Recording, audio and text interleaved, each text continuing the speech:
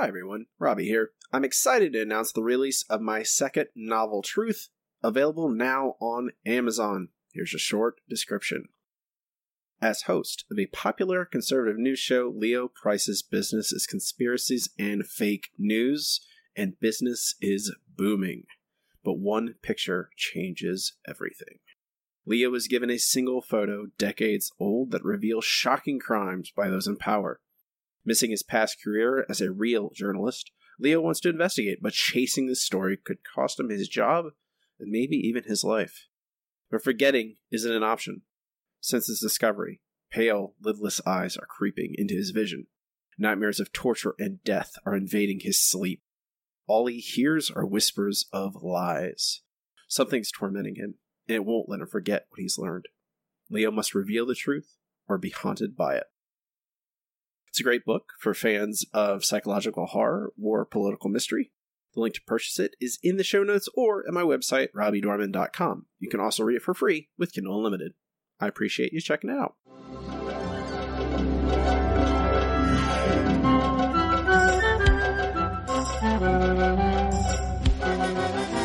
Hi, everybody. This is The Simpsons Show. I'm Robbie with my co-host, Matt, and we are here to talk about The Simpsons from the beginning. Matt, how are you?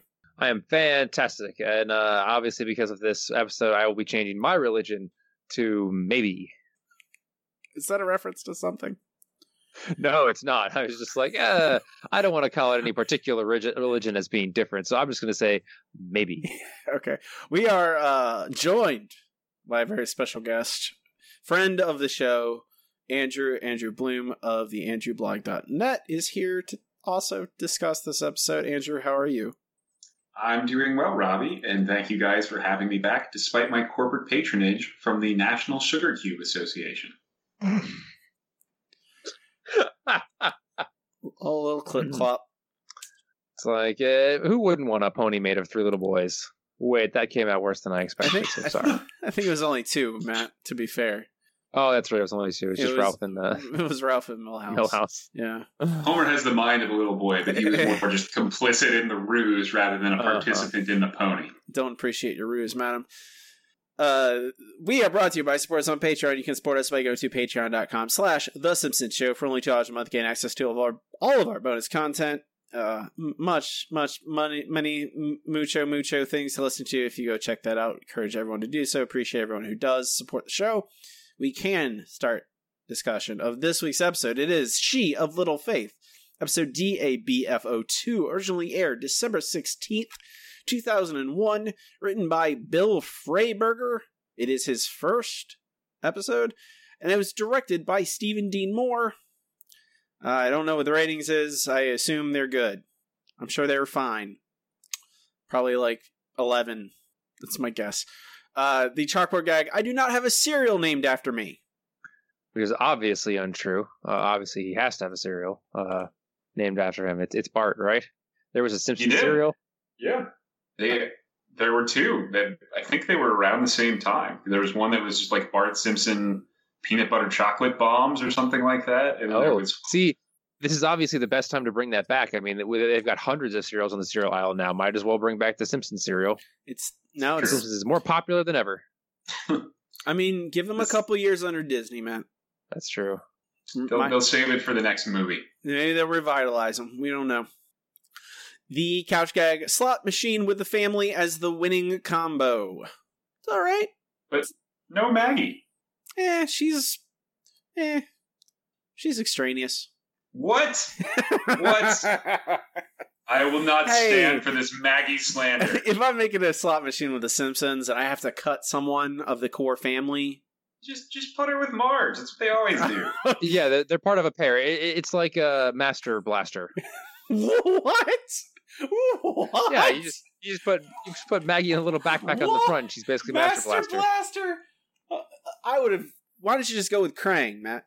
You could have gone with Krang. Well, that works too, but Master Blaster's more fun. Obviously, Maggie's the brains of that operation. No, Matt. No, Master Blaster is very bad. Not good at all. Does not.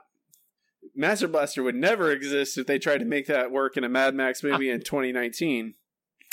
At least I don't think they would. Beyond Thunderdome is a good movie. Mm-hmm. I think. Okay. Yes, this episode guest stars Richard Gere as Richard Gere. Whoa! A celebrity starring as themselves. This must be great. A role he was born to play. This is also the first episode out from under the dark shadow of Mike Scully. And I'm sure we'll have at least a year where his tentacles are still felt throughout the land, but eventually the darkness will fade. You did it, guys! You made it! You're here! We are. We haven't killed ourselves or one another. You're free of Scully's claws. We are. Now we're just under the long, steady, boring reign of Algene.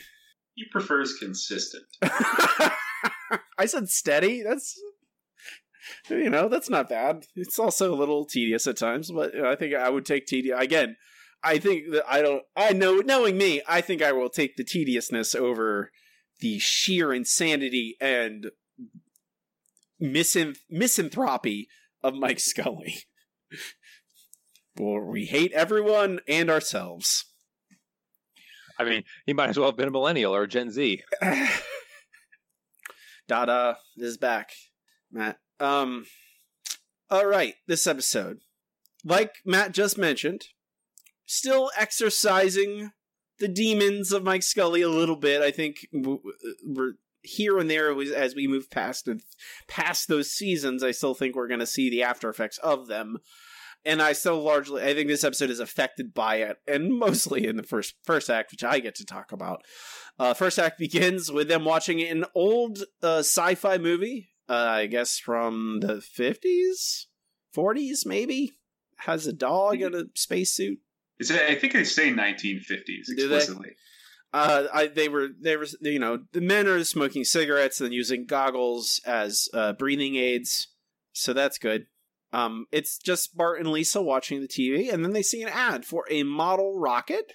Bart buys it using Homer's credit card, which he has memorized, which I've never I can't. That seems, I don't know. My dad memorized his own credit card number, but I could never memorize a credit card number. It's too much work. It's too many numbers. I mean, our generation can't even memorize phone numbers. That's like... Even a monkey can remember 7 numbers. Are you stupider than a monkey? Why, yes. Of course you're not. So, they buy...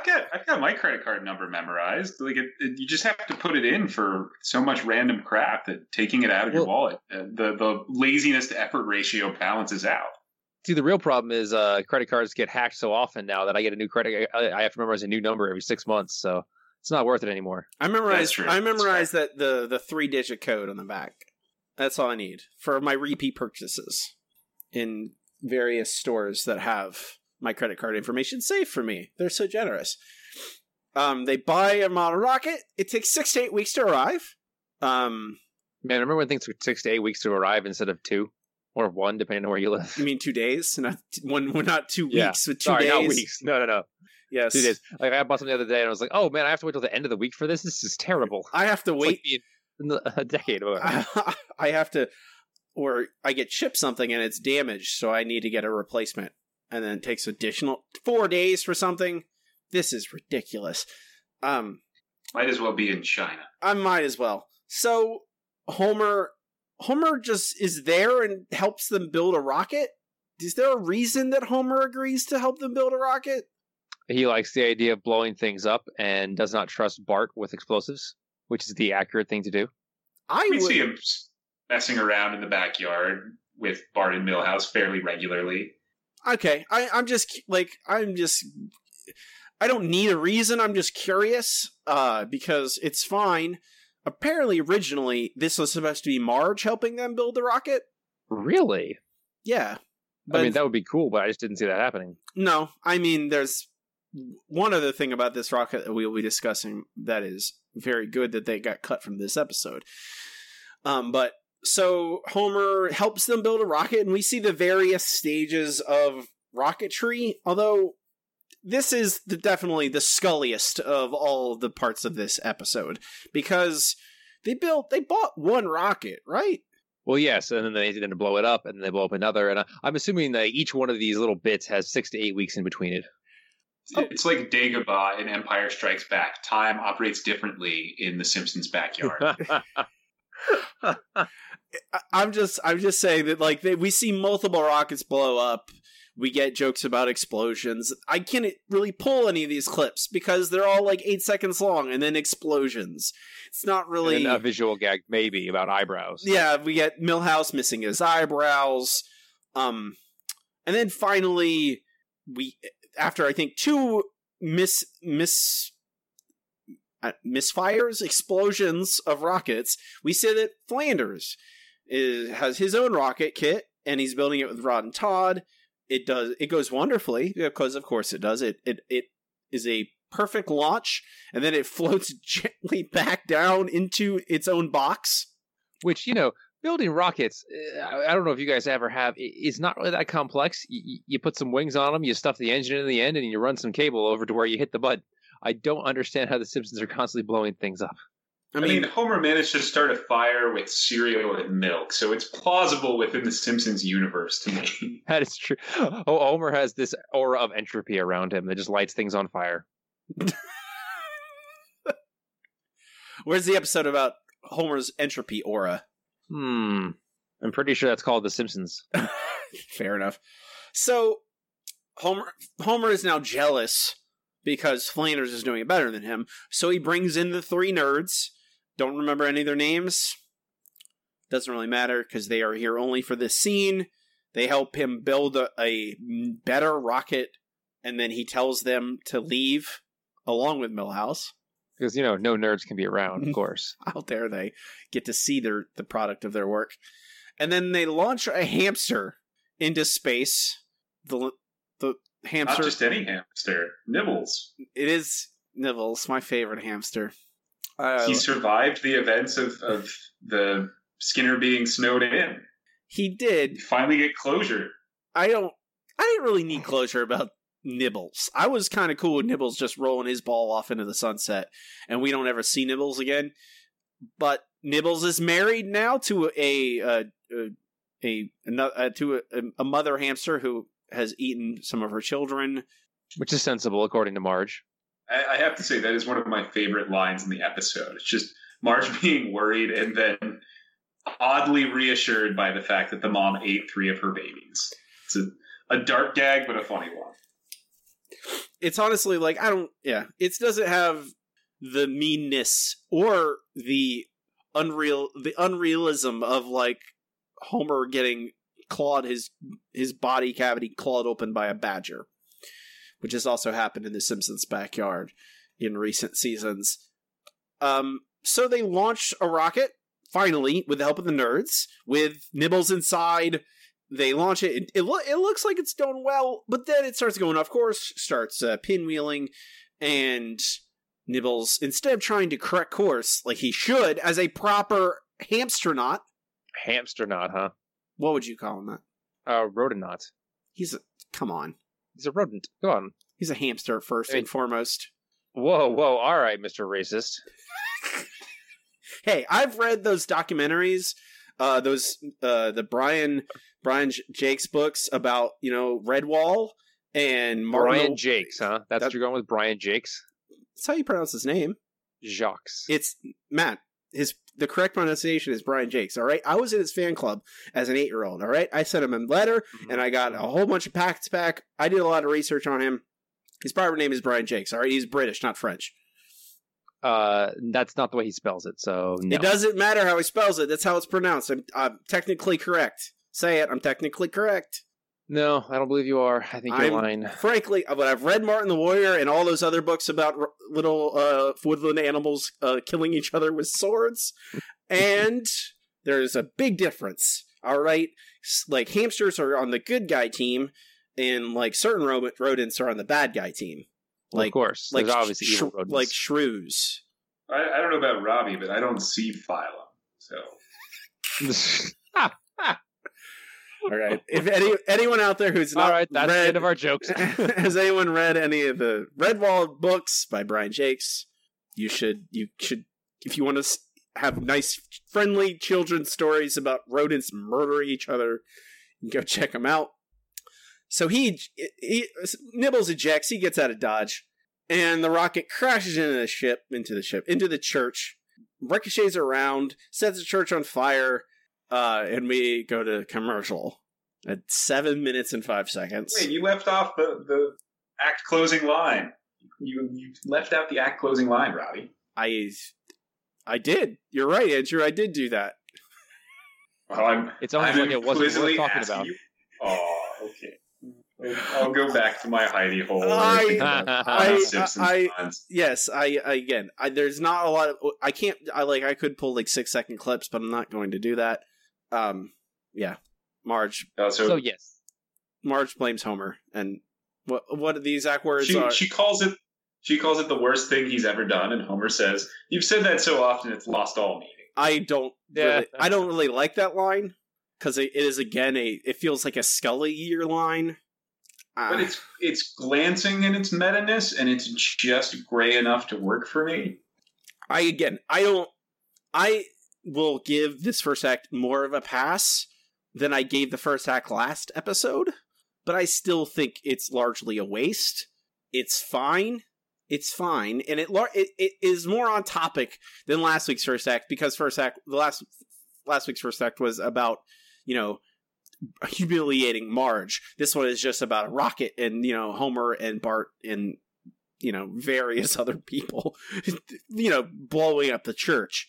It's, that the church leads to the plot, which is something. Paper towels are nothing to do with, murder mysteries, largely.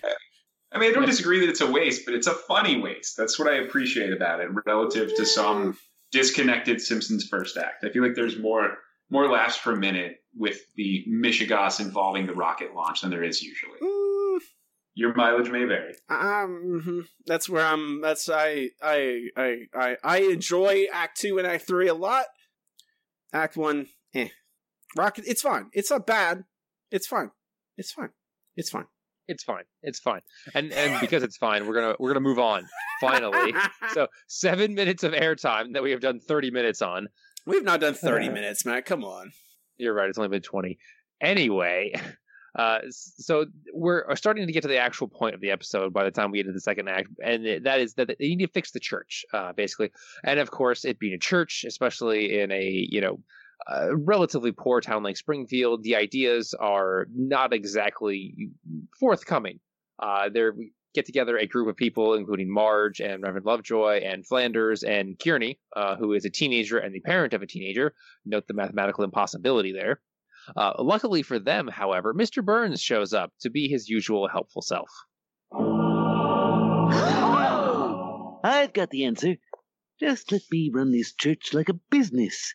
It's kind of you to offer, Mr. Burns, but buzz around town is that you're, evil. Oh, that's just a skip rope rhyme. Believe me, the Lord's going to go for this in a big way. Now, who's with me? Oh, I guess we have no choice. Excellent. Go! Oh, you'll get yours. In case you missed it, yes, at the end of that is Burns telling God that God will get his, I guess Mr. Burns is going to get revenge on God, which is the kind of thing I believe he would say. I'm all for a episode about Burns' war on God. I mean, that would be fantastic. I just want to see Burns screw himself over again and again and again. It's just Preacher, but Burns is the main character. Wow, that actually seems plausible now. All right. Now I do want to see that. It probably wouldn't work. Jesse Custer is a very unique character.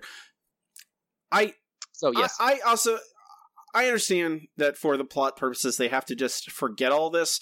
Is Homer literally launching a rocket into the church just immediately forgotten? I mean, what are they supposed to do? They have to deal with the problem more than place blame about it. I believe you would arrest him or sue him for money. Yeah, let's sue Homer for money. That's going to work out real well. I'm just saying, it's just completely... What do you want, his blue pants? Also, how are they supposed to know who caused the problem? I mean, a rocket just fell. Marge is there. Does Marge not? She's just like, I'll just be quiet. Yeah. Act of God. A rocket is an act of God. I do want to add force majeure. Look at the back of your rocket. I do want to. I won't argue with Lawyer.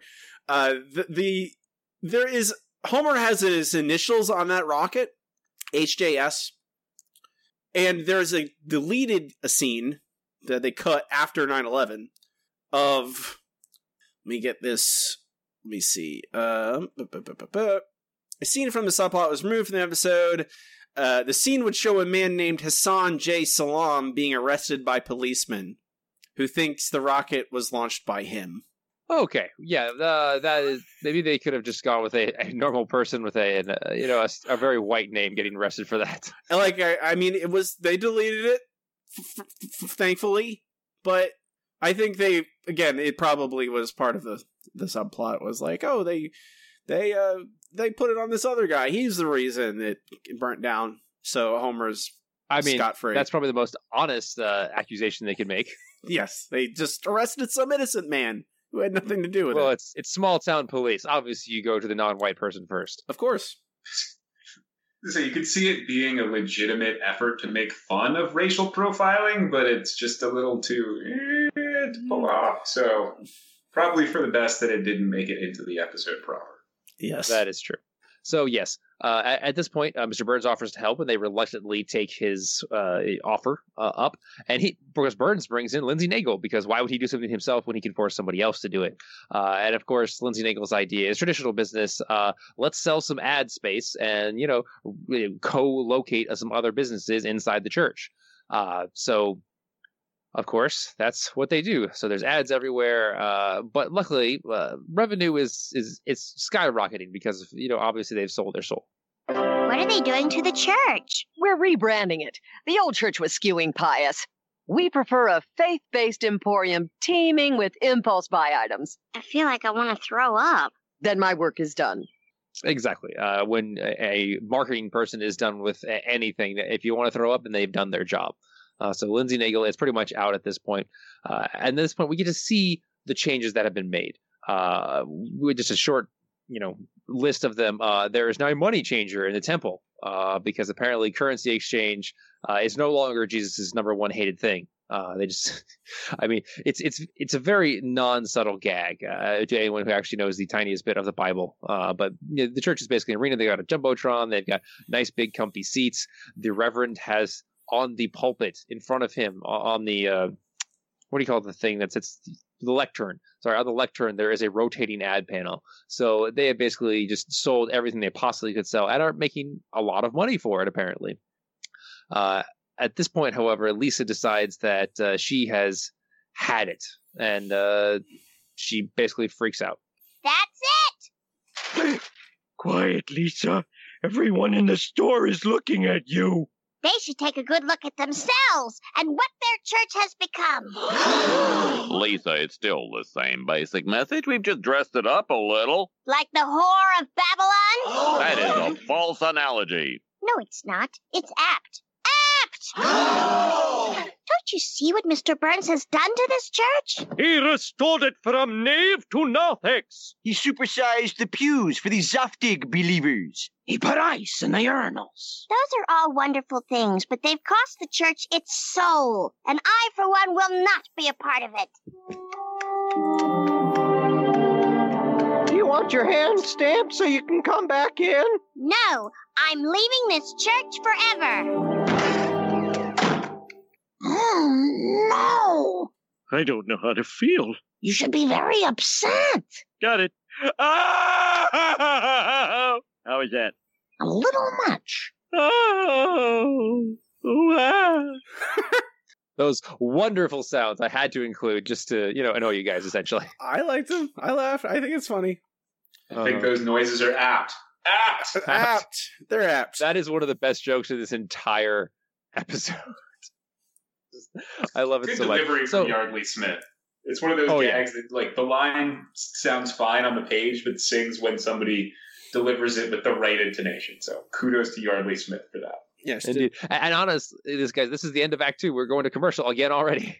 Yeah. So 11 minutes and 50 seconds in. Act 2 is less than 5 minutes long. This episode is very strangely paced.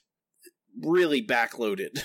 And well, yeah, because couldn't find a good place to split the second half. Like the first act is the terrible, Mike Scully start where it's like, we'll have our intro to the intro, because obviously the first intro is the rocket thing, then it's the church thing, finally it's the Lisa's religion thing. So they basically split it up into those three things, but then they, for some reason, decided that they were going to, make the religion thing the main focus of the episode, so it's more than half.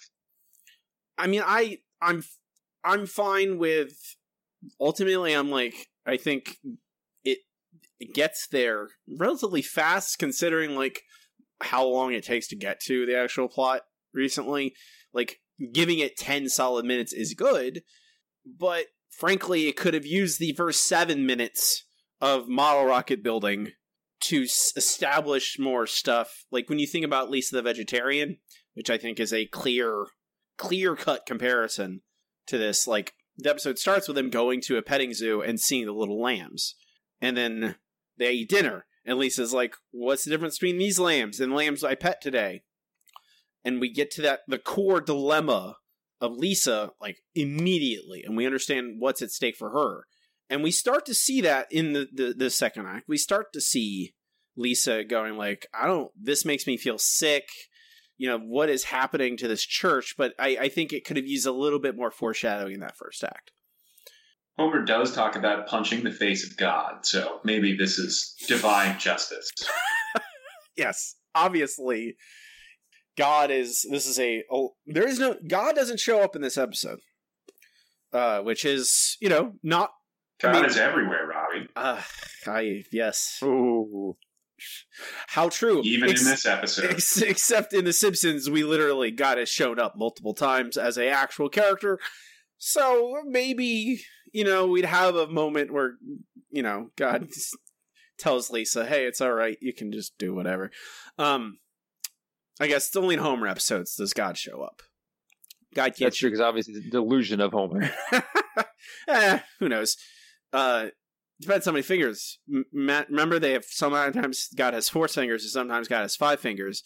One of those is real, one of them's not. I forget which one is it. I forget. God is omnipotent and can appear with as many fingers as he chooses. Even in The Simpsons. He can break the rules of The Simpsons. Especially in The Simpsons. Especially. So, when we come back, we get to the actual meat of the episode. It was Lisa's crisis of faith, basically. She is seeing what has become of her church, and she doesn't really know what to do about it. She feels wrong going to church now because of all the weird ads and marketing and turning the church into a store. So she prays to try and figure it out. Lord, I'm not turning my back on you. I just need to find a temple that's free of corruption. Why do you have to be so different?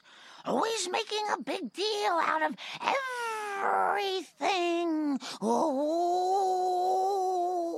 Mom, I know it's you. I can't believe you're eavesdropping on my prayers. Honey, I'm worried about your soul. I want at least one person from this family to go to heaven. I still believe in God. I just think there's another path to him or her. Her? She's just kidding, Mr. Lord. Still looking for a new faith? Yep. Hey, how about one of those religions where you eat a human heart? No. How about Methodist? No. Look, I'm not just going to pick a religion that seems cool. I'm going to pick one that's right for me. How about Judaism? When you turn 13, cha-ching! I'm going out for a walk. Cha-ching. Also, she's praying, and somehow Marge has snuck in there and is hiding behind the bed. She had to have known Marge was there. I mean, Marge is... She was under the bed and then snuck out. Yeah. Pro wrestling style. Thank you, Andrew. I needed that. Yeah, I think the first act is largely filler. I think my other problem with this episode, and it's not a big problem because I don't think it doesn't make the episode not work. I think it's more along the lines of how they make Marge the antagonist, basically, for Lisa's crisis of faith. Where Marge is the one eavesdropping on her. Marge is the one making cookies for her and then throwing them in the garbage in front of her. And it just doesn't, I feel like there's like I'm not there. That's not my Marge. My Marge wouldn't do that.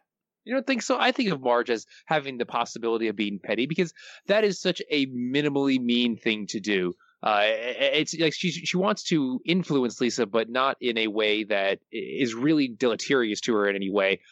She just wants to make life just slightly more difficult. And it feels to me like the kind of thing Marge would absolutely do. Maybe not throw them in the trash, but maybe, donate them to someone like, less advantaged children or give them to the church or something. But, you're right. Throw them in the trash is kind of mean, but Bart eats them, so it's okay. I agree with Matt there. Marge is definitely not the kind of person who is vindictive, but at the same time, you're talking about her feeling for Lisa's immortal soul, which is something that, as we've established in prior episodes, is something that moves her and makes her take steps that she wouldn't otherwise necessarily take. And what I like is that even when she's motivated by such a grandiose thing, she's still very Marge-like and very square in her efforts to persuade Lisa. It's, I guess you don't want cookies, and you're getting a bath tonight. It's still the same kind of very, very provincial efforts to be persuasive to her kids, which I appreciate. It just feels a little mean. And Marge is not mean to Lisa, or to Bart even, honestly. That she gives them... Really, why do you think it seems mean? It doesn't seem mean to me. It just seems petty. Petty is mean, Matt. Man, no, but I mean, like, I feel like there's a distinct distinction between the two of them. And I'm losing, sparkling wordplay from the engineer here. I'm losing my perspicacity. Exactly. There's a very subtle distinction between the two. Marge is not trying to be mean to her. She is trying to influence her by doing something that seems not mean, but just out of the ordinary, basically. It's light pressure. It's too low stakes to be mean. Exactly. It's not harmful enough to be mean. It's just kind of a nudge. If I'm 8 years old and my mother makes some cookies for me, and then she says, you can have these cookies if you go to church. If you don't go to church, I'm going to throw them in the trash in front of you. That's not mean? It's maybe to an actual 8-year-old, but this is Lisa we're talking about, and I think this episode is definitely one of the Lisa as a stand-in for one of the writers' episodes. Maybe that's part of my problem. It just feels, it's not, I think it stretches Marge a little too much for me. Like, I feel like they just don't have the right character for this. Like, it can't be Flanders or Reverend Lovejoy, even though Lovejoy does, like, obviously, we see him later, like, kind of push Marge, which I do appreciate that part, where Marge is even like, I'm supposed to, Christmas? All that stuff, but it's just Marge, like, it's, like in Homer the Heretic, Marge prays for Homer. She doesn't know what to do when Homer doesn't go to church anymore. And in a lot of ways, Homer is more childlike than Lisa is. I feel like Marge is very much like, I'm going to try and kill her with kindness, not kill her with no cookies. Which I do like cookies. I think it's a subtle form of bribery. It's sort of like, well, people who celebrate these holidays get all these wonderful things, but I guess you're just not interested in that anymore. I mean, I'm gonna make it very clear to anyone listening. If you make cookies for me and then then you throw them in the garbage in front of me, I'm gonna dive in that garbage for those cookies, just like Bart did.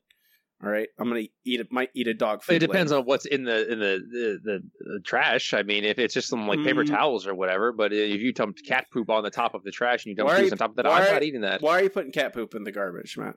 Because the dog got it out of the litter box, obviously, Robbie. Okay, you do have distinct problems that most people don't with animals, right? Well, when you have 17 of them, sorry, we're down to 16 now. Oh, good! Congrats, Matt. You made it down to 16 cats. Thanks. So Lisa now is frustrated. She doesn't know what to do. She's looking for a new place to worship, and she says she still believes in God. She just doesn't know. She can't go back to their church. So we get a little vignette of her walking through neon signs that advertise different religions, including one that just says Amish, which I appreciate a lot. Great gag. That is a nice subtle advertising Amish with neon lights. Very good. So she finds a Buddhist temple, and Lenny and Carl are there, And Richard Gere is there. And well, of course, obviously he lives in Springfield. I have a clip. And hangs out with Lenny and Carl. I have a clip. Oh yeah, if I didn't have inner peace, I'd completely go psycho on all you guys all the time. Well, I'm looking for a new faith, one that isn't so materialistic. Well, you've come to the right place. Buddhism teaches that suffering is caused by desire. Richard Gere?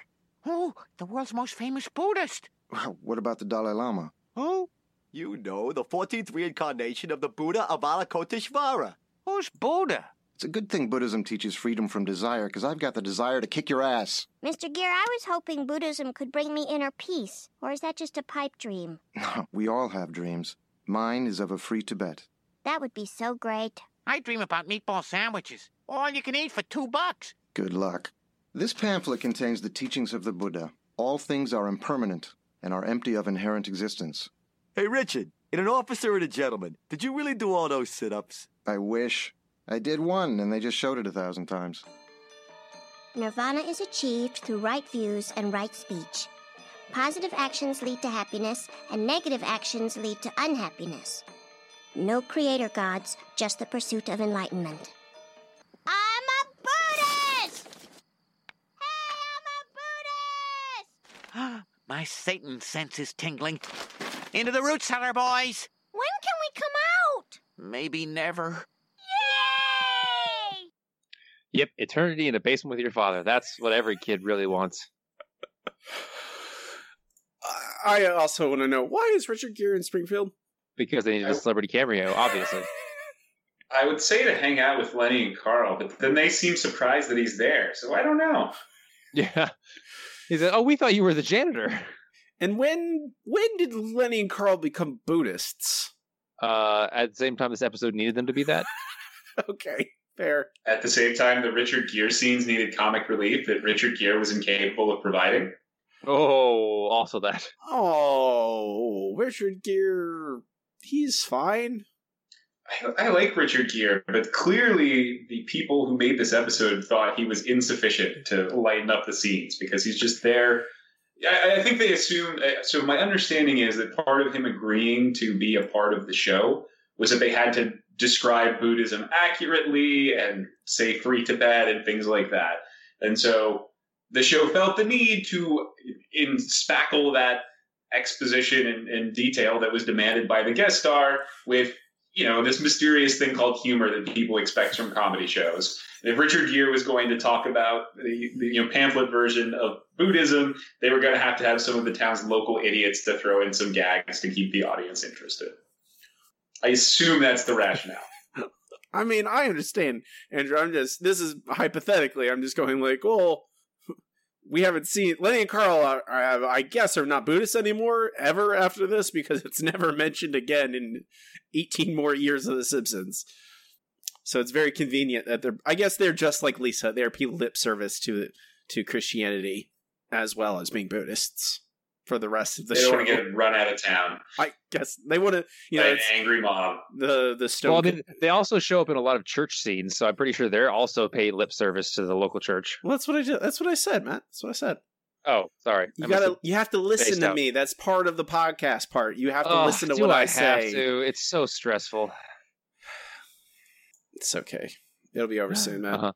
Only 17 more seasons to go. Only 17 more seasons. Yay! So far, Disney just owns The Simpsons now, and you know how Disney loves letting cash cows just, wander off into the forever meadow. Of course, now they can actually charge the Fox stations what The Simpsons is worth, so they'll all go under soon. So Lisa is now a Buddhist, self-declared a Buddhist, and she is trying to meditate, and Marge interrupts her a little bit. Hey, Lisa, what are you doing? I'm planting my own Bodhi tree. If I meditate under it, perhaps I can find inner peace. Honey, is this about some boy at school who doesn't like you? No. Good.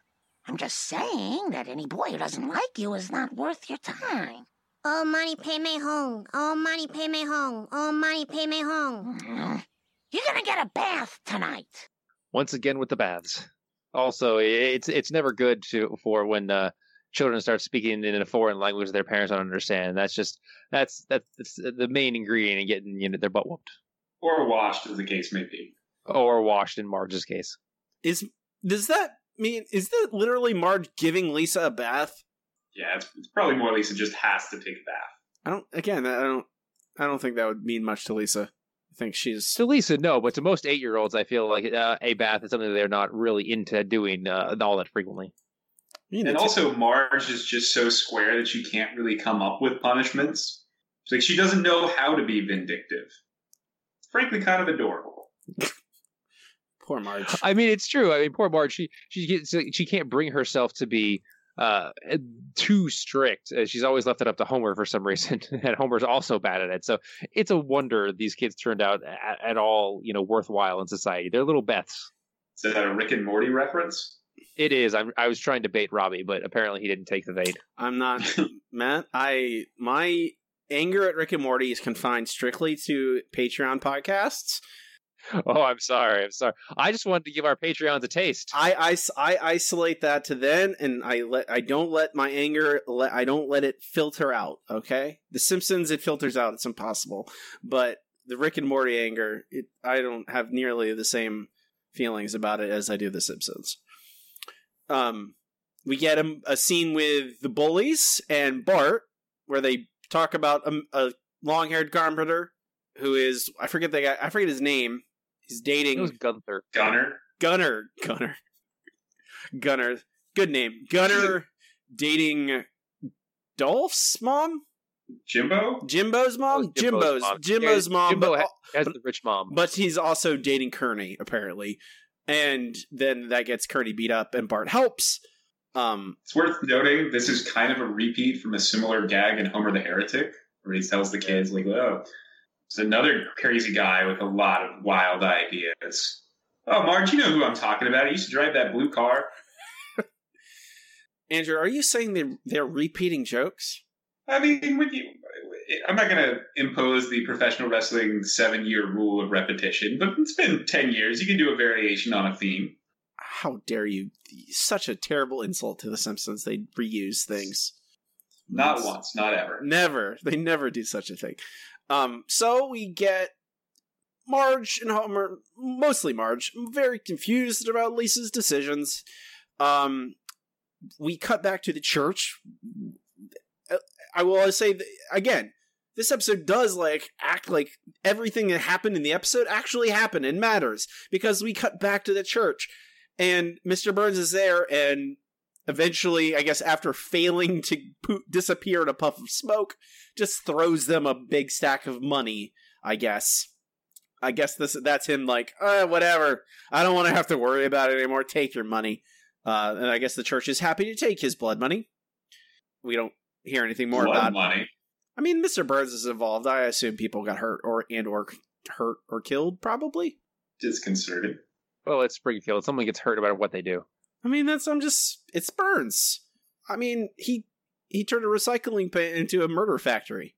Hey, he was recycling sea animals that were useless otherwise. Yes, they serve no purpose in the ocean, clearly. So, after Burns is gone, money issues resolved, now they have to focus on their next big problem, and that is Lisa. Well, next on our agenda, Marge Simpson's devil daughter. She's not a devil. I just don't know what to do.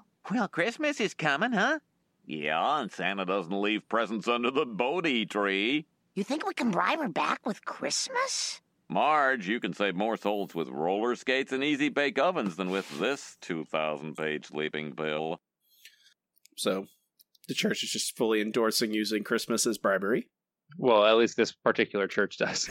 Because as we have seen before, Reverend Lovejoy's sermons are not the most interesting. Who wasn't riveted by his sermon on sweet constancy? And prudicitude. But I will say, I think the 2,000-page sleeping pill line is about as cutting as the show has been in a long time at this point. That is true. The cynicism has been thin. It's been weirdly applied towards... I don't think the show wasn't cynical under this in the Scully years. I think it was cynical towards family. Like, it was cynical towards like the connections in between the characters, not in the anti-authoritarian, like, you know, classically the Simpsons have been. It was very much like it was cynical towards the audience and towards in between characters. Like, it was actively antagonistic towards the audience at times. And I think this is, again, this isn't like suddenly 180 degrees. Oh, we're back to season 4 again. It still has some of the hallmarks of the Scully years, and it's not like we're clean sailing from now on. There are bad episodes still to come in this season, and throughout the Algene years, there are still bad episodes. But they generally feel much closer to what The Simpsons is versus what Mike Scully saw The Simpsons as. And this is just, and it's all in these little tiny lines and these little tiny moments where they're like, oh, that feels like The Simpsons to me. Okay. And that's what it is. It is, sometimes it is very much a feel thing. It feels like, oh, and sometimes they fail at it. They don't execute on the ideas as well as the Golden Years did, but you can clearly see the effort to try, you know, and try and make it more like that. And that makes all the difference, frankly. It's the light at the end of the, no wait, not light at the end of the tunnel, because that assumes that we're dying, I think. Or is that the light at the end of the, that's the light at the end of the tunnel. That is light? I thought light at the no, that's go towards the light. Oh, light at the end of the tunnel is when you're getting done with something horrible. Okay, good. Excellent. I'm good with words. I'm a writer. So now we have a plan to get Lisa back into the church. We're going to bribe her with Christmas. And this is a very, hey guys, did you know this it's a Christmas episode? Not until now we didn't. It's like all Christmas episodes start with rocket play. Yes. So they are. This episode did air in December. It's like a week and a half before Christmas. It's not that crazy. It is very much like, and they say apparently that they wanted this to be kind of like, oh, we're gonna we're gonna sneak our way into Christmas elements. You know, we're not gonna try and force Christmas onto an entire episode. Surprise Christmas. Surprise Christmas. Or this was an episode they just had, and they're like, okay, we figured out, oh, we're going to switch this episode to the Christmas location. Or this Christmas, air date. Let's change this last act a little bit to be a little more Christmassy. They just kind of threw it together. No, man, they would never do that. They said themselves, it's a surprise Christmas episode. Mm-hmm. So, it's Christmas Day, apparently. I think we cut directly to Christmas Day. And the family is there. Everyone, they're singing Christmas carols, and Lisa's wandering around downstairs, and she is not tempted at first. She's like, "Yeah, Christmas. You know, I'm a Buddhist now. I don't celebrate." And then we have a special present under the tree for Lisa, a little pony that is wrapped so that only its mouth is showing, and it's called Clip Clop. And Lisa's tempted at first. It likes sugar cubes. Lisa's tempted at first. Then she denies it and runs away. And then it is revealed that Clip Clop is actually, as we touched on at the very top of the show, is actually Ralph and Milhouse in a little pony costume, I guess. I have a question. When she opens that present, how long are they going to keep up that charade? I mean, if Ralph is part of it, 5 seconds. Literally had a real horse before. There's literally an episode called Lisa's Pony. I would think that she would see through this, and it would only enrage her further and drive her further from Christianity. I'm going to submit something to you, Robbie. Oh, no. Okay, go ahead. Maybe Homer and Marge, and by extension Reverend Lovejoy, did not fully think this plan. Well, I don't know. That's also, I think, maybe I would think that Marge would be a little bit. Maybe she delegated this task to Homer, and this is what Homer came up with. And well, I don't know. I mean, we saw Reverend Lovejoy and Marge work together in the Movementarian episode, Joy of Sect, and their plan wasn't much better. So maybe they just aren't good at working. They need a more creative mind in their midst. Their plot of Joy and Sect worked, didn't it? I mean, kind of, sort of. I didn't work on Homer. It worked accidentally on Homer. It worked. He got that taste of that sweet, sweet beer. That's true, I suppose. But that was incidental. That was just... They were recapitulating that exact same plan. They were hoping that when Lisa got that taste of sweet, sweet candy cane, she would be instantly converted. I guess that's fair. It was actually being precedential. Presidential? Precedential. The C. Well, everyone knows candy canes are very presidential.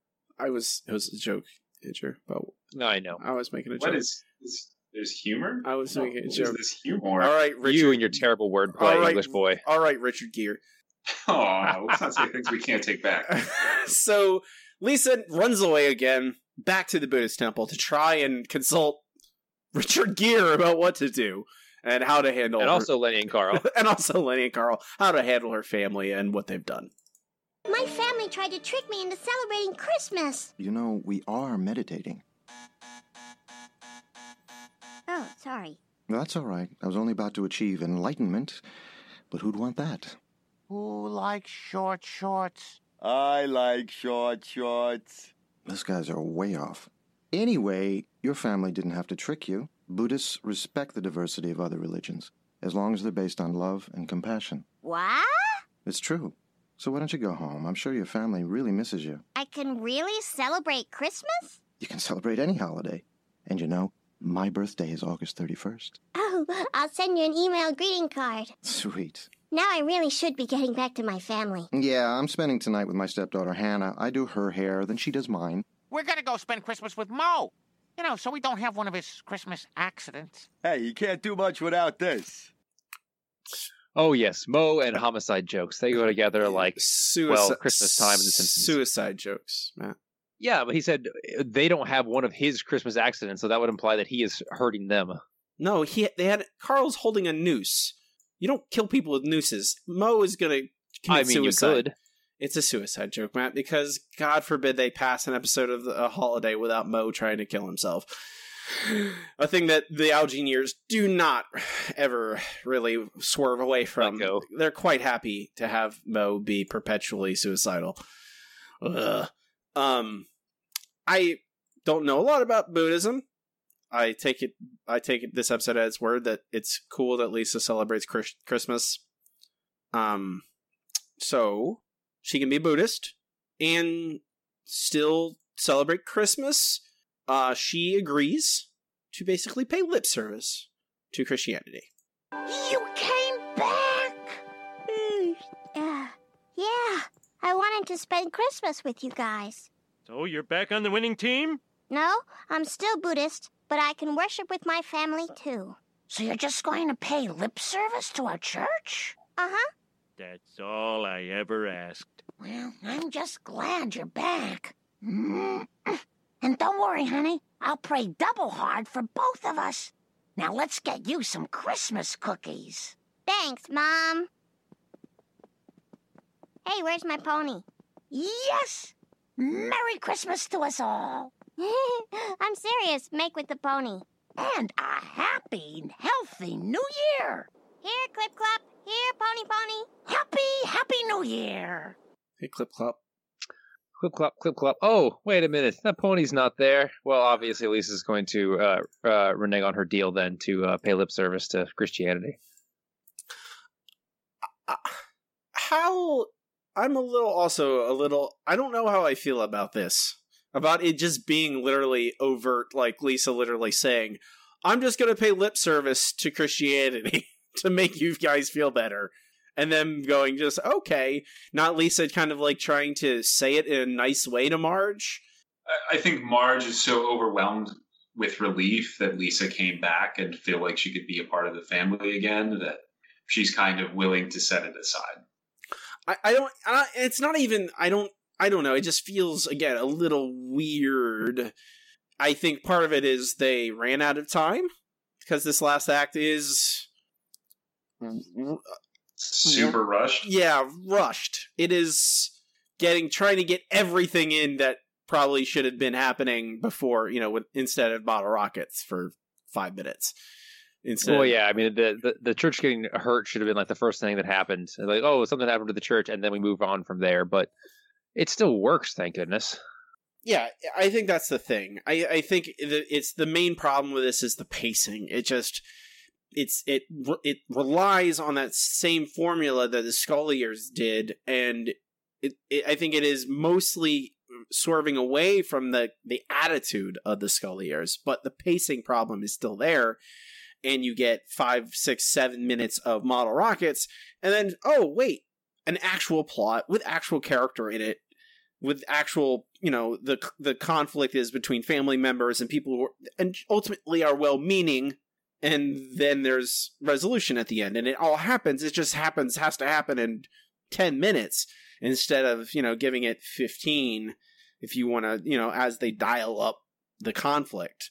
I still think this episode's like, okay, I'm going to ask, is this episode good? Ooh, that's a tough one. I mean, are we talking compared to the most recent episodes or to all Simpsons ever? Is this episode good?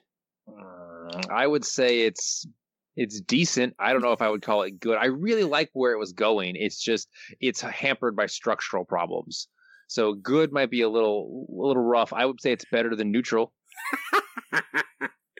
So I would jump in and say yes, I do think it's good. I think it's funny that it is a sound episode, even if it rushes some things, and that the problems that I have with it, the pacing and the Richard Gere stuff, are issues, but not major issues. They don't keep me from enjoying it. I think if nothing else, it's a lot funnier than a lot of the episodes around it, and I think, there's some dumb gags, but there's some dumb gags in even the best Simpsons episodes. It's got a good batting average on humor.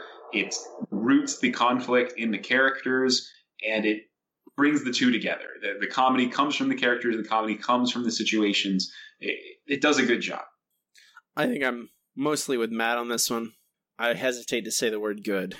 It is better than average. It is certainly much better than 90% of the Scullier episodes. I think it's interesting in that it is another episode like Lisa the Vegetarian. That is one that gives Lisa actual change to a character. Lisa's a Buddhist from this moment on, even if they aren't necessarily consistent with it. That word that Al Jean likes so much, Andrew.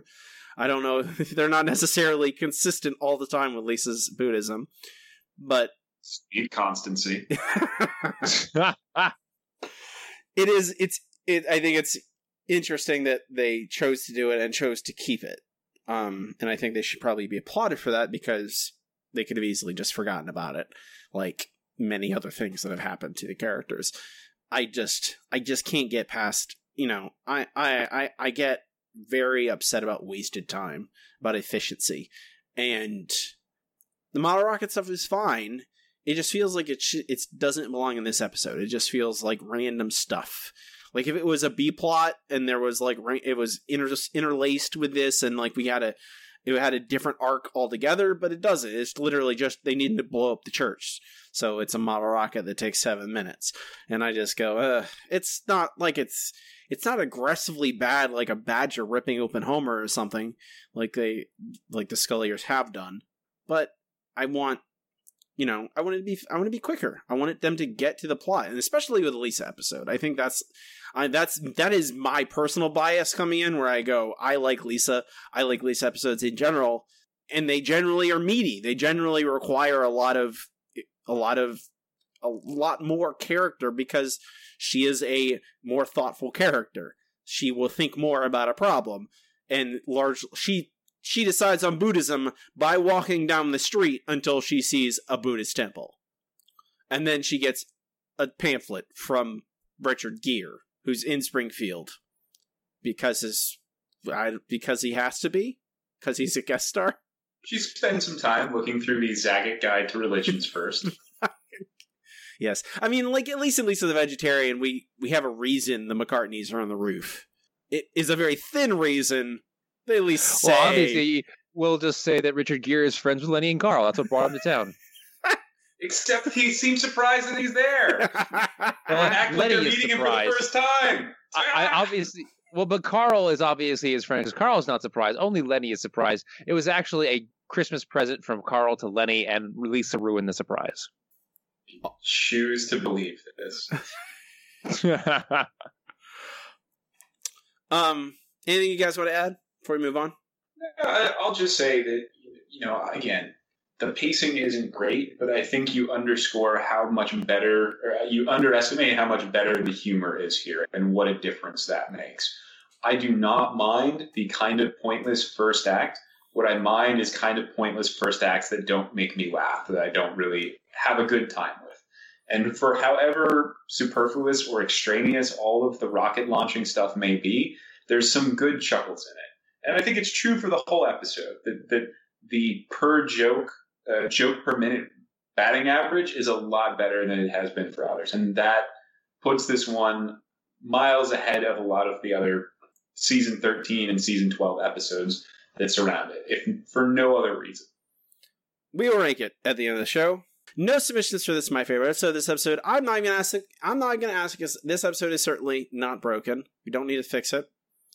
Thank goodness. Thank goodness. We can, however, move on to our next segment. It's time for it's time for comments of the news group. Okay, here we are. Alt.nerd.obsessive. Comments of the news group is where I come through the alt.tv.simpsons news group, see what people are talking about the week or two after an episode debuted, what they thought of the episode, any other interesting tidbits that pop up. Got some reviews, a little array of reviews. First one, loved it. All the gags fell into place, like the hooch bit and the Noid. Burns was his usual semi-competent evil self. While it's rather similar to 3FO3, that doesn't bother me because it's the ep that got me interested in the show, and Lisa wasn't nearly as self-righteous this time. A well-deserved 10 out of 10, A+.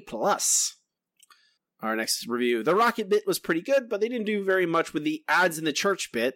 The new pew gag, for example, didn't seem to be in place. They didn't seem to be rehashed in the ending of Lisa the Vegetarian. Although Lisa had said she would give lip service to Christianity, the way she does to meat eaters. Are the writers going to go out of their way to keep Lisa away from expressing opinions of other religions? B. And finally, She of Little Faith is a thought-provoking show, until it actually begins. The root problem might lie in the pacing. The setup is funny, but takes so long that by the time we get to Lisa's conversion, the show is only enough time to explore it in a rushed and shallow fashion. The rocket subplot probably should have been a show unto itself. On the other hand, Homer comes off nicely here. Richard Gere has some good lines. Would have been better if he had played a role rather than himself. Promising episode, but ultimately it isn't Simpsons Nirvana. C+. Because Nirvana is where you seek to achieve in Buddhism. I get it. Get it. Ha ha ha ha. I get it. See what he did there. I see it too. I also, the other interesting thing I saw, I don't know about how interesting it is, there was some arguments about the Noid. Can't avoid the Noid. No, wait, you should avoid the Noid. Avoid the Noid. You should avoid the Noid.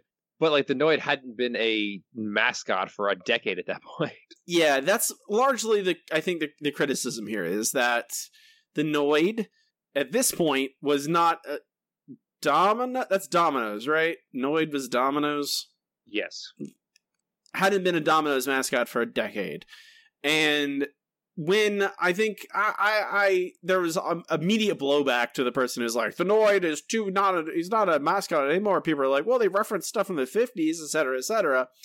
I feel like because it was so more recent, there was a little bit criticism about it because it wasn't old enough to be like a thoughtful reference to the past, like Where's the Beef or something like that.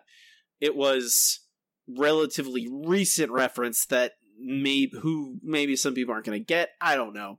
I think the Noid now is, because it's so old, it's come back around because it's weird, ironic worship of old, strange commercial mascots. I like this inclusion. It seems like obscure and weird enough as a spokesperson to be there that even if you don't know who he is specifically, it works just because it's this weird guy in a suit showing up in the church. Is the Noid human? I don't believe so. He appears to be some kind of goblin. Humanoid. Goblins are evil. It's probably why you should avoid the Noid. I think that was the biggest flaw of this Wait, episode. is that honestly. why he's called the Noid? Humanoid? I just got that. Holy crap. I'm learning all kinds of things. Regardless of what the Noid is, you should absolutely avoid him. It's the only flaw of this episode. They did not avoid the Noid. The Noid was in church. That seems dangerous. You should not invite the Noid into church.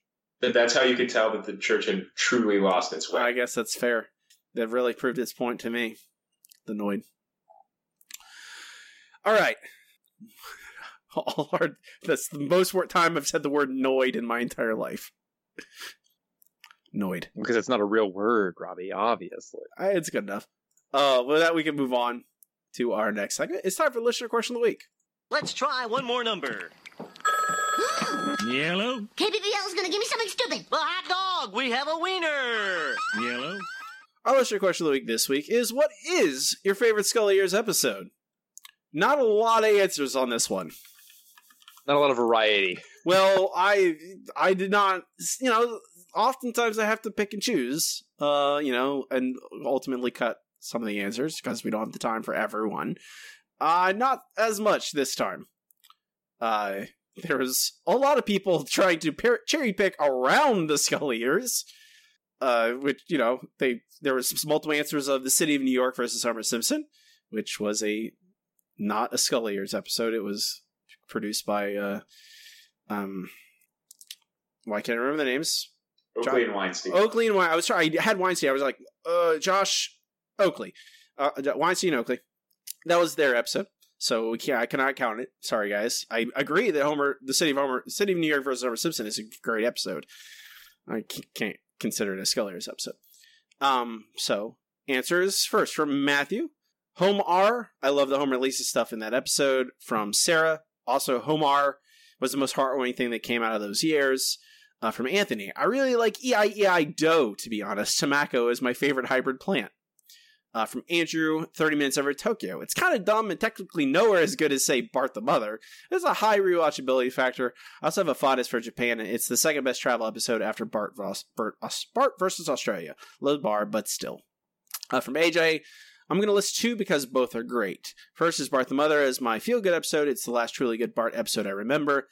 Second is Joy of Sect. Just like goofy cult nonsense, and this mockery of cults was perfect for my weird tastes. From Alejandro, The Trilogy of Error. That one is good. What happened there? From Abby, Energy Turtle, Scared Sense of Snow, just because it upsets Robbie so much for me to say that. But seriously, I think the silliness works in this episode, and I'm a sucker for any Christmas-related episode of pretty much any show. From Jeremy at Mike Zalski? I apologize. I can't pronounce that. I really love Lisa the Trigger. It was always been one of the episodes I've enjoyed to come back to with some good jokes. Who could forget the level 4 vegan joke? Lisa the Trigger. Yeah, I like that is the best episode, best joke in that episode by far. Steven at Steven SDE Redhead. Trilogy of Error purely for Linguo and his interaction with Legs and Louie. Derek at Ismis Derek. The feel of Trilogy of Error is undoubtedly post-classic, and it proves that episodes in this new, more jokey style can work if effort is put into it. The conceit doesn't feel gimmicky, and it's pacey and entertaining. It's not quintessential Simpsons, but it ain't zombie Simpsons. From Severn at Severn VM, my favorites. Trash of the Titans, Realty Bites, The Cartridge Family, Guess Who's Coming to Criticize Dinner, It's a Mad Marge. But of these, Trash of the Titans is my instinctual answer. I love episodes about politics in the Simpsons world. And finally, from Pat at Patrick Evans 2, Girly Edition, The Greatest Power in Media, The Human Interest Story. Matt, what is your answer? I gotta go with Homer, or Homar, however you want to pronounce it. I really do like a lot of these episodes. Trash of the Titans is great. The Cartridge Family. I still like Guess Who's Coming to Dinner. I know it's not your great Trilogy of Error. It's fantastic. But it really comes down to how much Homer feels like an episode that does not belong. It feels like an episode that was written for like season 8 when they were in their very deconstructionary phase and just got moved somehow into the future.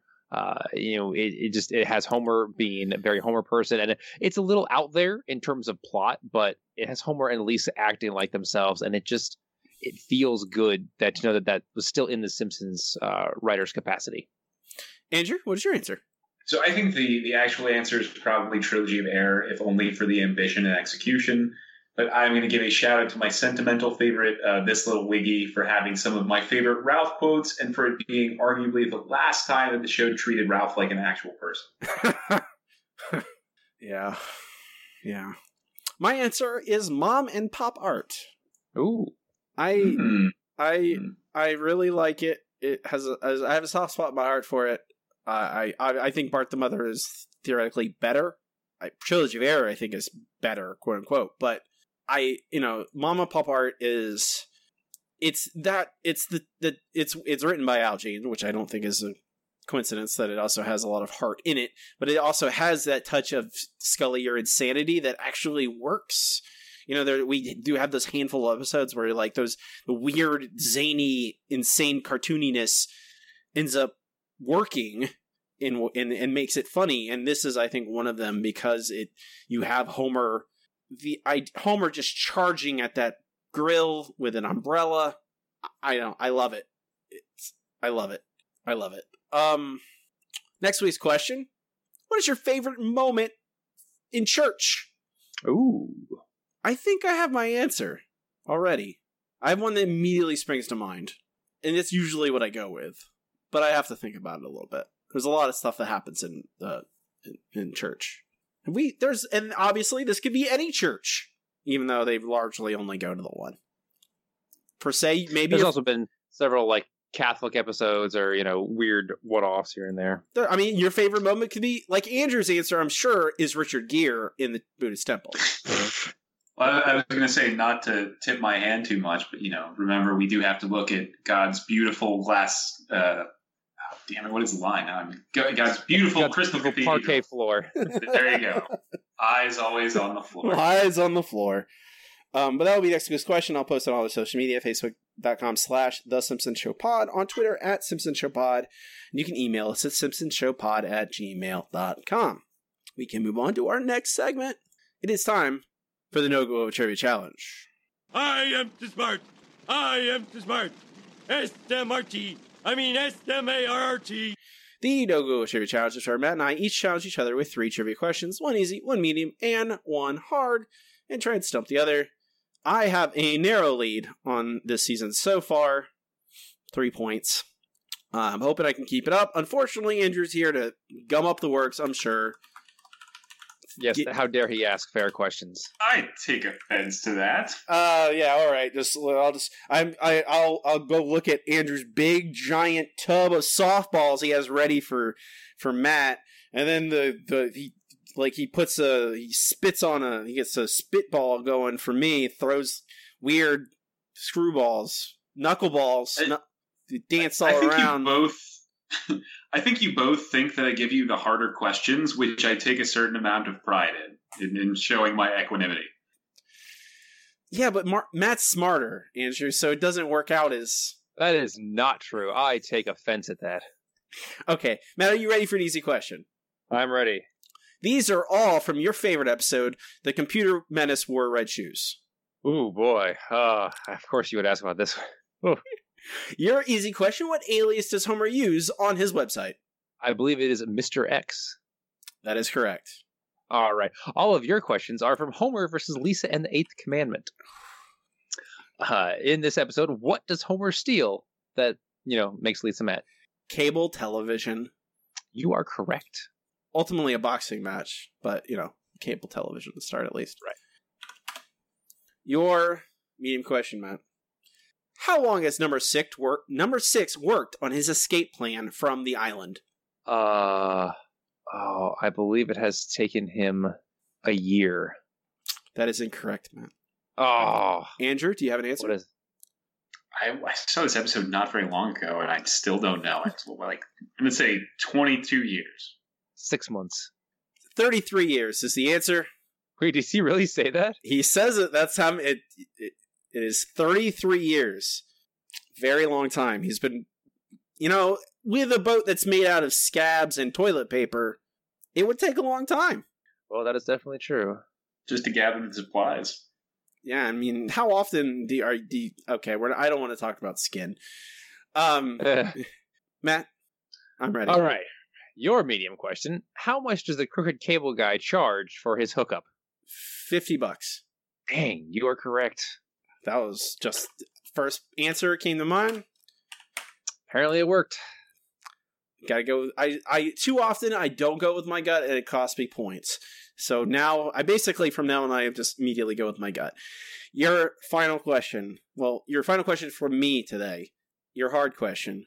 What are the reasons the other prisoners are on the island, aside from Homer? We are given 3 distinct prisoners and the reasons that they are on the island. Okay, one knows the secret of turning water into gasoline. I need their number. Oh, come on. Screw you, man. That is... It's a hard question.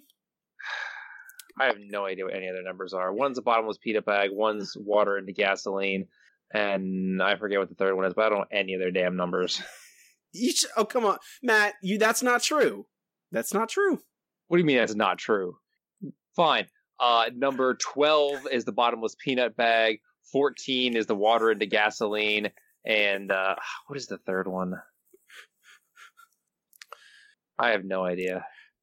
Well, first of all, you got 2. There 2 of them are turn water into gasoline and the bottomless peanut bag. But I know you know this, that the guy played by Patrick McGowan. We watched all those prisoner episodes. You know he's number 6. Right, but he isn't in that scene. Yes, is he? He's the narrator. He's the one introducing all the people, and he says, "I invented the bottomless peanut bag." Oh, that's right. Now I remember. Ugh, put that terrible episode on my head. I still have a soft spot for it. 27 turns water into gasoline, and 12. The third is they know the deadly secret behind Tic Tacs. Tic Tacs, that's right. I really gotta start asking you tougher questions. This is getting out of hand. What's my hard question, Matt? Your hard question. What is the name of the show that Bart charges the kids to see? Oh, Top Hat Theater? You're close. That is almost the name of the channel. The actual show is Broadcast Nudes. Oh. Top Hat Entertainment. Stardust Memories? That is one of them as well, yeah. That's the other one. That's the one that Homer catches Bart watching. Gotcha. Stardust Memories. Oh my God. All right, Andrew, I assume you brought us questions. I did indeed. Go ahead, start with Matt. Okay, well, so just to let you guys know, all of these questions have to do with the First Church of Springfield. Oh, goodness. So, Matt, your easy question, what is Reverend Lovejoy's first name? Timothy. That is correct. Robbie, your easy question, what is the wife of Reverend Lovejoy's first name? Helen. That is also correct. Helen Lovejoy. She's a gossip, Andrew. I guess, is that her career? I should not refer to her as Reverend Lovejoy's wife. I should let her homemaker take her own achievements in her own right. She's also an entrepreneur. That's true. She's an investorette. I'm asking, when are we getting... correct me if this has happened, because I haven't seen everything in the Algene years. There's never been a multi-level marketing episode, has there? Pyramid scheme episode with housewives of Springfield? King of the Hill does it. Yeah. I don't think there has been on The Simpsons. There should be. Oh, Homer sells knives at some point. That's true. Not quite. That's not quite the pyramid scheme level that I'm looking for. Yeah. Knife salesmen that's a genuine, it's a bad job, but it's not a pyramid scheme job. It's just bad sales job. I don't think you have to try and recruit other people to sell knives for you, even though the idea of that is very funny. All right. Well, what are our medium questions, Andrew? So, Matt, your medium question. In The Joy of Sect, what does Marge put in the collection plate to get Reverend Lovejoy to help her with the movementarians? I believe she puts her wedding ring in. You are correct. Robbie, your medium question. Mm-hmm. In Bart's Girlfriend, Marge scolds Homer for putting what into the collection plate? See, I knew the wedding ring answer, Andrew. See, that's the thing. I knew the wedding ring answer, and then you give me the one that I don't. Okay. It's not I don't think it's Monopoly money. It's... Robert, you want to phone a friend? No, I'm not phoning. This is not Who Wants to Be a Millionaire, Matt. I can't. And who am I going to call? You? That's what I'm saying. That's the point, because I know the answer. I'm trying to insinuate that. No, I don't want to phone a friend. I don't get points if you know the answer. I'm gonna say it's like a coupon or something, or like a business card for a sponge or some stupid. I'm gonna say it's. I'm gonna say it. I like it's a business card for a sponge. You got a business card from a sponge. No, salesman.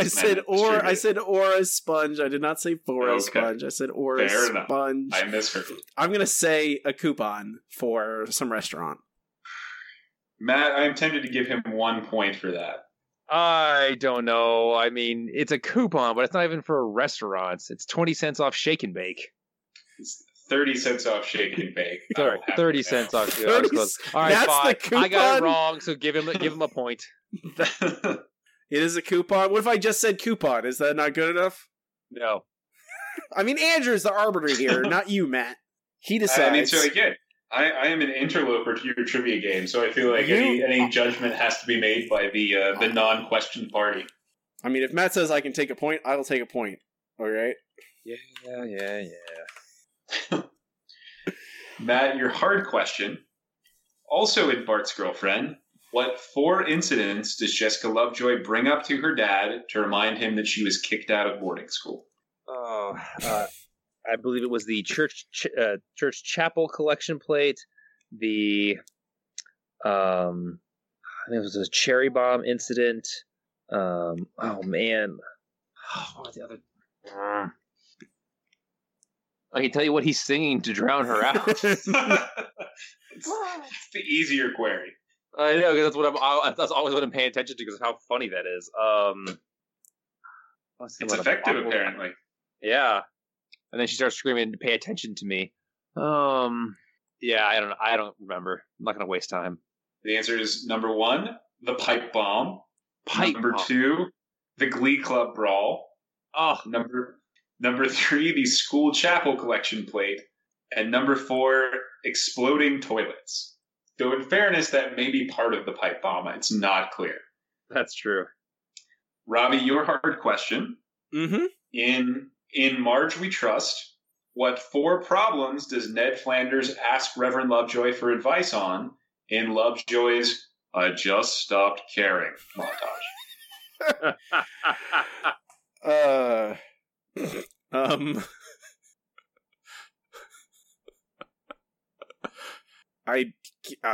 don't remember. I know one of them is I know I'm something, but I could be more something. I forget what it is. It's like I think right. Yeah, I don't remember what the thing is. It's like I am something. I could be. It's like pious or humble or it's probably a less used word. I think it's like a very strange. It's a very biblical word, Robbie. Yeah, I realize that. I know. Of course, Matt knows the answer. I think he accidentally. He accidentally bumped another man while they were dancing. I believe he accidentally touched the butt of another man while he was dancing. I don't have anything else. I think that's it. You're close, Robbie. You're close. All right, I'll let Andrew do it. Go for it, Matt. I believe it was also I'm meek, but I could probably stand to be meeker, and I think I swallowed a toothpick. That's correct. So it is insufficient meekness, swallowing a toothpick. His buttocks coming into the contact with buttocks of another young man while doing the bump, and he both forgot coveting his own wife. That's right. Coveting his own wife. I didn't. Well, that's to be fair. I didn't know when you asked Matt that question about listing Jessica Lovejoy's crimes. I was just shaking my head because I don't remember any of that. I don't remember. Maybe you were too busy singing along to bringing in the sheaves while that was happening. I mean, it's a catchy jingle. That's how they should have gotten Lisa back into the fold, with a catchy biblical jingle. Of course. Onward Christian Soldier, that was always my favorite hymn. It's macho, very masculine. Yeah, whatever. Let's talk more about my Christian school years. Ooh, wouldn't that be fun? Yeah. It's great. I after this week, I've surprised myself. I'm still 1 point up on Matt. Yes, I'm coming back. I mean, I'm 1 point up on you today, Matt. I'm 4 points up on you in general. Oh, damn it. Really? Really? Darn Yeah, I Andrew guess with his technically. unfair questions. I mean, to be Well, fair, actually- I would have been 2 points up if you had given me the wedding ring question instead of your coupon question. Shake and bake. 30 cents off. I mean, I guess... I gave you a point, sir. I know. I'm just saying, my question is, I'm assuming in like 1993 that 30 cents was more meaningful. Because if I see a coupon today for 30 cents, I'm not even wasting the time. I need at least 50 cents off before I'm... Well, yeah, this was back in like the early seasons when 30 cents was still money. It's not like today where, you know, you can find 30 cents just flying around. Flying around. You spendthrift millennials.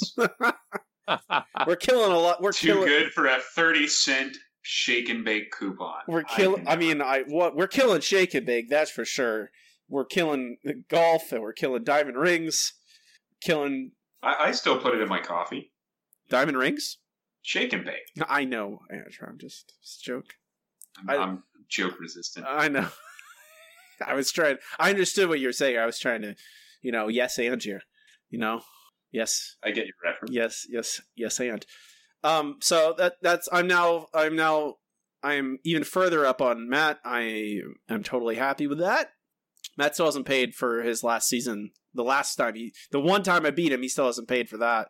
Of course, I didn't do anything for last season yet, so. Yeah, exactly. We're going to have to figure things out eventually, but stuff takes time. I think the next bet should be trash cookies, right? I mean, that's just every day, Andrew. Like, that's not a punishment. It's the challenge. If I opened my trash can and there was just cookies sitting on top of whatever was in there, I don't throw away cat crap like Matt does. So there's literally... Hold on. The real question is, what if they were oatmeal cookies? I love oatmeal cookies. Oh, okay, just making sure, Oatmeal cookies are good. What's wrong with oatmeal cookies? Oatmeal cookies are good.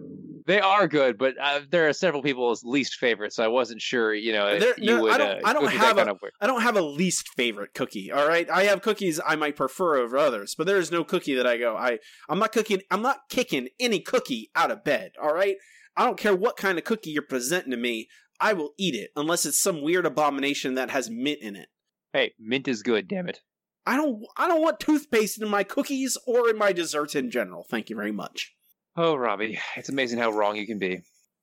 The trivia tally so far proves otherwise. Thank you very much. Ka-ching. How many seasons have you won? Let's not talk about that right now. Let's move on. Let's move on to our segment. Immediate pass. Our last segment, the segment we end every single episode with, is time for Best Episode Ever. Best episode ever. Best Episode Ever is the part of the show where Matt and I rank the episodes categorically so we watch them chronologically, eventually compiling a list of every episode ever and how good they are. All right. This is a tricky one, Matt. I'm trying to find a place to start. Well, I mean, we did compare this pretty favorably to Lisa the Vegetarian. We could always start from there, but obviously go down. Yeah, it's not better. That's the thing. I know it's not. I'm looking at how about, here's another Lisa episode. Mr. Lisa Goes to Washington. Ooh, that's a good one. And that's season 2, so it's 3. Still got some issues to be worked out. But I don't think this episode is quite as good as that, but we're definitely in the neighborhood. Okay, how about 30 Minutes Over Tokyo? That is a tougher one. That is one of the better travel episodes. One of the better travel episodes, one of the better Scully year episodes. But it's a very random episode, so it's got a lot of the issues we have with all of the Scully episodes, and I think this one has started to transition away from those. It's really close. What number is that one? Well, that is 176. While Mr. Lisa Goes to Washington is 173. Right below 30 Minutes Over Tokyo is Das Bus. Your favorite. Yeah, right above that is Oh Brother, Where Art Thou? So... And Brother, Can You Spare Two Dimes? Yeah. I would probably put this right above 30 Minutes Over Tokyo, but right below Oh Brother, Where Art Thou? But I'm not super confident about that if you're feeling frisky. No, I would say that that's probably a good spot for it. I think this is more cohesive than 30 Minutes Over Tokyo. I think it is... I mean, it's a Lisa episode, so again, I'm biased in that regard. I think the writing is better in this. I don't know if it's funnier, because 30 Minutes Over Tokyo is pretty funny, but it also ends with Godzilla grabbing the airplane. Well, this ends with, a happy family moment, basically. So I'm inclined to put this higher than 30 Minutes Over Tokyo. I think Oh Brother Where Art Thou is better, just because it's kind of, it's not a super exciting episode, but I think it is very reliable and it is actually pretty dense. So I think that's actually a good spot for it, I would argue. Probably. I think it's just above 30 Minutes Over Tokyo and just below Oh Brother Where Art Thou. That'd make it 176. Does that sound okay, Matt? Sounds good to me. Actually, 170. Our numbers are messed up. You need to fix this. Of course. I'm the person whose job it is to maintain the spreadsheet. Is it my job? It is your job. I mean, I just did it, so you're welcome. It's number 175 on our list is She of Little Faith. What do you think about that, Andrew? I think it's reasonable. I would probably bump it lower, despite the fact that I think I like the episode better than either of you, but only because I think there's some episodes I really like that are lower on the list. So it's a good place for it. Well, that tells you that sometimes we may focus on the negative parts of the episode more than the positive parts, but ultimately we might, it's easier to talk about the bad things than the good things. You can only say something's funny in so many ways. Well, if you start using different funky accents, you could vary it up. It's funny! Okay, I changed my mind. See? That's how good I am at things. I can immediately make people's perceptions change. You're persuasive, Robbie. Persuasive. Very yeah, persuasive. Exactly. So that's number 175 on our list. Last place is still... Let me scroll down. Simpsons Safari. Just make sure it hasn't moved. And first place is Homer's Enemy. You can find this list on our website, thesimpsonshow.com, including links to our Facebook, to our Twitter, to our RSS feed, and a link to our Patreon. If you want to throw us a couple dollars, we'd obviously appreciate it. Our next episode is Brawl in the Family. Oh, boy. Do we have to? Fun with that. Gabriel's in it. And Wings. And there's a cougar, right? Yes, trying to get their lunch, and then I believe they're also reading books to attempt to get them down. Or maybe it's aren't they doing like some kind of knitting, waiting for the Simpsons to get down? I have no idea. It sounds just stupid enough to be right. Like we said, not necessarily a smooth journey, smooth segue from Scully years to the Algene years. And in Brawl in the Family is one of those speed bumps. Won't be the only one, but it is the first. We'll talk about that next week. Before we go, you can find all the stuff at our website. I already said that. You can find me online on Twitter at Robbie Dorman. Or you can go check out my website is robbiedorman.com. Include links to all my podcasts and a link to purchase my new book, Truth. Available now. You already heard an ad for it. Very beginning of the show, so I won't repeat all that stuff now. You can read it for free on Kindle Unlimited if you forgot about that. Andrew, where can they find all the stuff you did? You wrote a companion piece, a companion review of this. Where can they find that? Where can our listeners read your stuff? They can find it and links to my writing from all across the web at my website, which is theandrewblog.net. As always, it's 3 words, theandrewblog.net. You can also find me as part of Consequence of Sound's expanded film and TV coverage. And I'll add that if you like stories of young women pushing back against the influence of the wealthy elite like this one, you might also enjoy my review for the new season of Veronica Mars, which is on Consequence of Sound right now. And you can always find me on Twitter at TheAndrewBlog. So thanks as always for having me, guys. And congratulations on making it out of the wilderness. And everybody go read Robbie's book. Both of them. Matt does not participate in social media. You will not find him. That is true. I have decided, however, that I am going to run away to Australia because there I won't be the largest, strangest animal for once. It's something different for me. I give it a change. So if you have any messages for me, feel free to just write it on a drop bear. It'll eventually hit me in the head. I'm Robbie. And I'm Matt. And keep watching the Simpsons. Shh.